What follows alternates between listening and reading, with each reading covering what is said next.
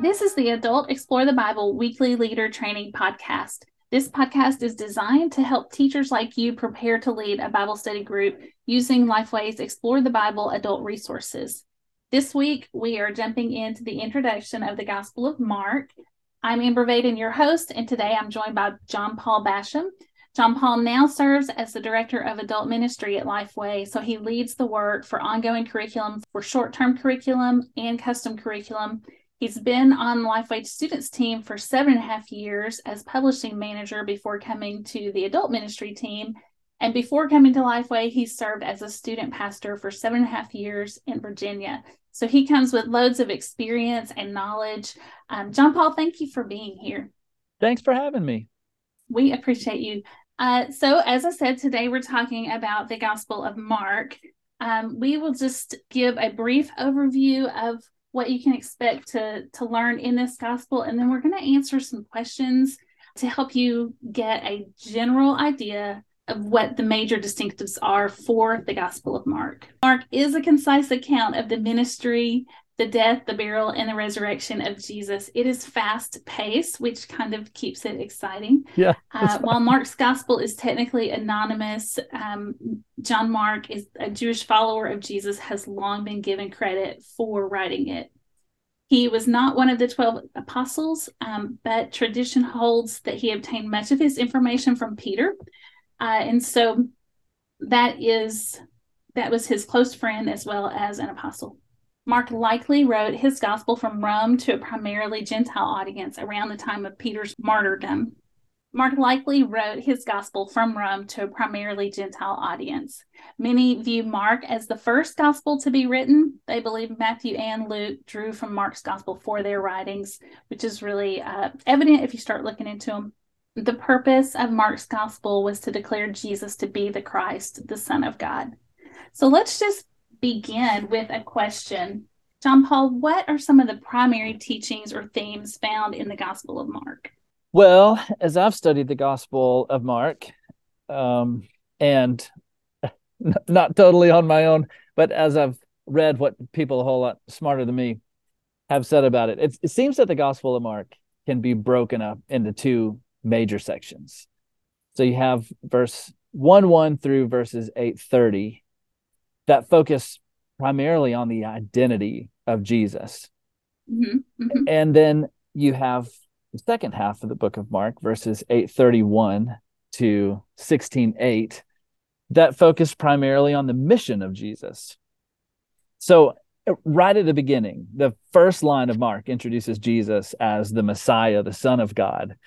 And Mark immediately goes to work to prove Jesus' identity as the Son of God. And so this is what I think is so cool about studying the Gospels. When you kind of hold them up side by side, you get to see how each one is different from the next. So you look at Matthew and Luke that both tell the story of Christ's birth. And then you look at John that starts out talking about the pre-existence of Jesus. What's so cool about Mark is that he just launches right into Christ's earthly ministry. And it's kind of like one of those buckle up and get ready, because Mark is going to slingshot you through some of the high points of Christ's earthly ministry. So before you've even, just chapter 1, let's just look at high points of chapter 1. You see Jesus' baptism. You see his 40 days in the wilderness.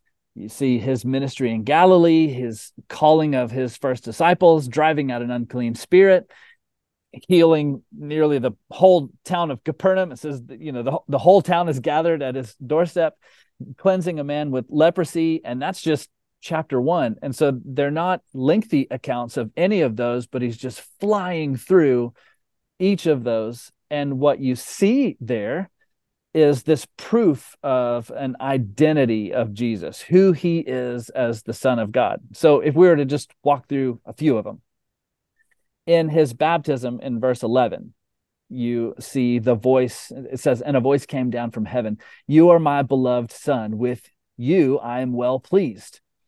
And in his temptation in the wilderness, in verse 13, you see that the angels were serving him. The ministry in Galilee, Jesus says, the time is fulfilled and the kingdom of God has come near. Repent and believe the good news, he says. As he's driving out the unclean spirit in chapter 1, the spirit cries out, "What do you have to do with us, Jesus of Nazareth? Have you come to destroy us? I know who you are, the Holy One of God." When he's healing in Capernaum, he wouldn't permit the demons to speak as he drove them out and he healed the sick. So in all of these, even though they're short snippets and it's like fast forwarding through his ministry, in all of those little snippets of his ministry, you see these proofs around every corner that he is the Son of God, that he has this identity and this authority as the Messiah, as the fulfillment of what the people of Israel have been waiting on for so long. So that's one of the major pieces, kind of that centerpiece of the first half of the book, is that identity of Jesus as the Son of God. That's so helpful to kind of break it down the way that you did. It's really evident as we go through this study of Mark, we will see event after event and action after action that demonstrate Jesus's lordship. Many miracles, Mark records and gives the account of many miracles. And while that isn't unique, I mean, that's found in the other Gospels as well.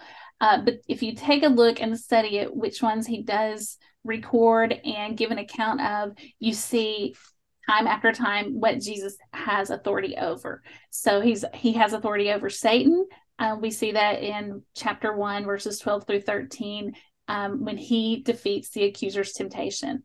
He can cast out demons. He is Lord over sickness, as seen in his healing of the sick. And that's also in chapter 1, or healing of the leprosy, late chapter 1.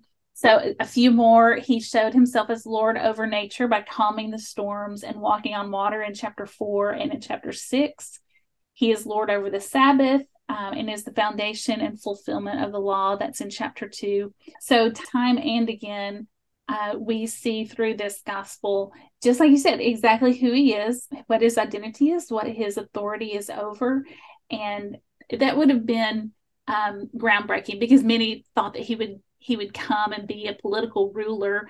And then when he came, I think many just thought, oh, he's a miracle worker, but he is more than that. There was more than just physical healing that he was offering. So it is interesting to get a look and to study into what do each of these scenes teach us about his identity. Yeah. I love in chapter 2 when he's healing the paralytic man, mm-hmm. and he says, "Your sins are forgiven." And then, it talks about him perceiving the thoughts of all the people around, like, how can you just forgive his sins? And it's one of those moments where he just really, in displaying his authority, he's like, okay, which one's harder, to say that his sins are forgiven or to tell him to get up and walk, knowing that everybody around there would have thought, no way that you can make him stand up and walk. And he says, get up and walk. And so all of those shows of his sonship and his authority, his lordship there, he just shows complete control. Mm-hmm. I can heal you physically. I can heal you spiritually. I am the fulfillment of everything that has come. I am the answer. I am the Messiah. I am your salvation. So it's so cool how Mark just stacks all those evidences. Like, if you ever had a doubt, and after reading the book of Mark, surely you don't, the way that he presents it, just back to back to back to back to back. Yeah. Yeah. Well, and certainly we don't have to have a doubt because we have the written account. But now, as Jesus was ministering and living life with his apostles, you would see him repeatedly telling them some of the same things. And so here's one question where we see that. Okay, Mark's gospel devotes a number of passages to Jesus's death and suffering. What were some of those, and why did he do that? Yeah. Well, so I think this points to that second half. When we split the book of Mark in half, the second half of the book, you see, right away, Mark 8:31. It says, then he began to teach them that it was necessary for the Son of Man to suffer many things and be rejected by the elders, chief priests, and scribes, be killed, and rise after 3 days. He spoke openly about this. Peter took him aside and began to rebuke him. But turning around and looking at his disciples, he rebuked Peter and said, "Get behind me, Satan. You're not thinking about God's concerns, but human concerns." So there's this immediate, like, okay, if now maybe I've proven my identity to you as my closest followers, my disciples, those that are doing life with me day in and day out. Now I need to direct you toward what I'm really here for. Ultimately, what his mission was to come and be the perfect sacrifice that would make a way for God's people to come to him. And so the focus shifts from, okay, now that you know who I am, now I need to tell you what I'm here to do, because what you think I'm here to do and what God has sent me here to do are two very different things. So you see it in Mark 8:31, you see it in Mark 9:31, you see it in Mark 10:34. And then you see kind of the climax of that teaching in Mark 10:45. Where he just kind of says it. He defines it clearly there, the reason for his death, when he says, "The Son of Man did not come to be served, but to serve, and to give his life as a ransom for many." And so there we see that Jesus' death will be an atoning sacrifice to pay for sins, to restore human beings to a right relationship with God. And so it's a beautiful and a dark ending to the book, where you see Christ coming in and cleansing the temple. And you see him teaching about, hey, I'm going to have to die. I'm going to have to be rejected. You're going to have to lose me here for a time. But in walking through this, like in the book of Hebrews, it says that Jesus was perfected through his obedience. In Jesus walking through this obedience and being made the perfect sacrifice for us, we gain everything that he knew we needed to gain, even though they were losing everything that they thought he was there to give them. Oh yeah, so he very much fulfilled the suffering servant passages from the Old Testament. And so through this book, the theme of suffering but also sacrifice, you see them both, because that's what, as you said, that was his mission. Yeah, so that verse, Mark 10:45, you mentioned it. I have heard it said that if you summed up the Gospel of Mark, you could just use that one verse. For even the Son of Man did not come to be served, but to serve, and to give his life as a ransom for many. What else? Is there anything else we need to know about Mark before we go? Well, I think it's that, maybe what I would say to sum it up is that you see such a powerful proclamation of Christ's identity. And you see an immediate juxtaposition with his posture related to his identity. And that's something that we can learn so much from. That Christ had every reason to claim obedience and devotion, to demand from the people around him, "You do what I say because of who I am." And instead, he says very clearly, "I didn't come to be served. I came to serve. I came to show you. I came to teach you.